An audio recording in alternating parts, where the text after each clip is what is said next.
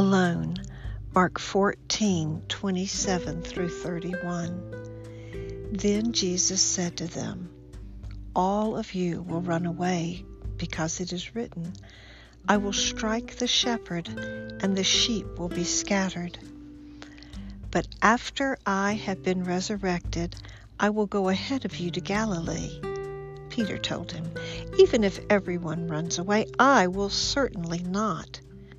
"I assure you," Jesus told him, "today, this very night, before the rooster crows twice, you will deny me 3 times." But he kept insisting, "If I have to die with you, I will never deny you." And they all said the same thing. Welcome to a Ministry of Hope with Sarah Jones. The heart is more deceitful than anything else, and desperately wicked.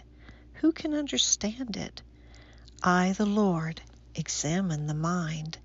Jeremiah 17:9 and 19.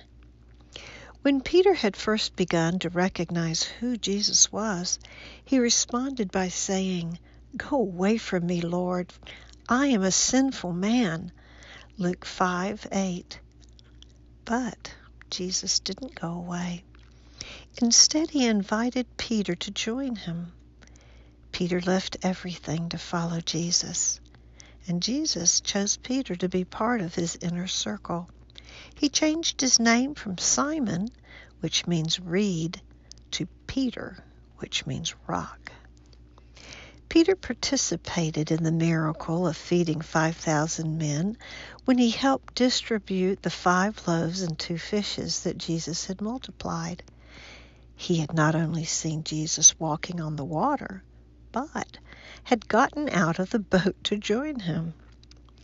Later, when many of Jesus' disciples had turned back and no longer followed him, Jesus had asked the 12 if they wanted to leave too. It was Peter who answered, "Lord, to whom shall we go? You have the words of eternal life. We have come to believe and to know that you are the Holy One of God." John 6:68.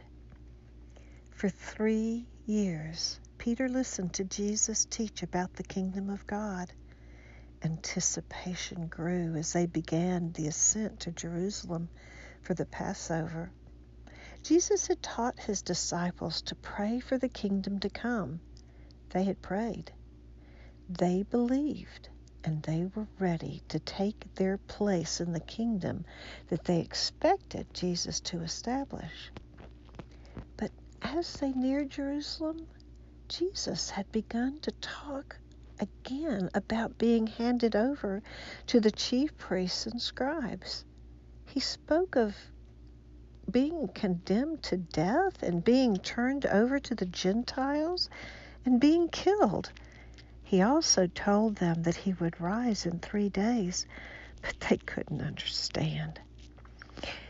Peter considered himself Jesus' right-hand man. He'd been the spokesperson for all the disciples in declaring that he believed Jesus to be the Holy One of God. He had rebuked Jesus when he had first spoken about being rejected and killed. Peter again tried to correct Jesus when Jesus told him that he, Peter, would deny him. Peter knew that he was not only a faithful follower of Jesus, but that even if he was the only one left, he would die for Jesus. Peter didn't understand. The establishment of the kingdom was not a joint effort. The kingdom would be established when the curse was broken by Jesus dying alone on the cross. Peter didn't know his own heart any more than any of us do. All we like sheep have gone astray. We have turned every one to his own way, and the Lord has laid on him the iniquity of us all. Isaiah 53:6.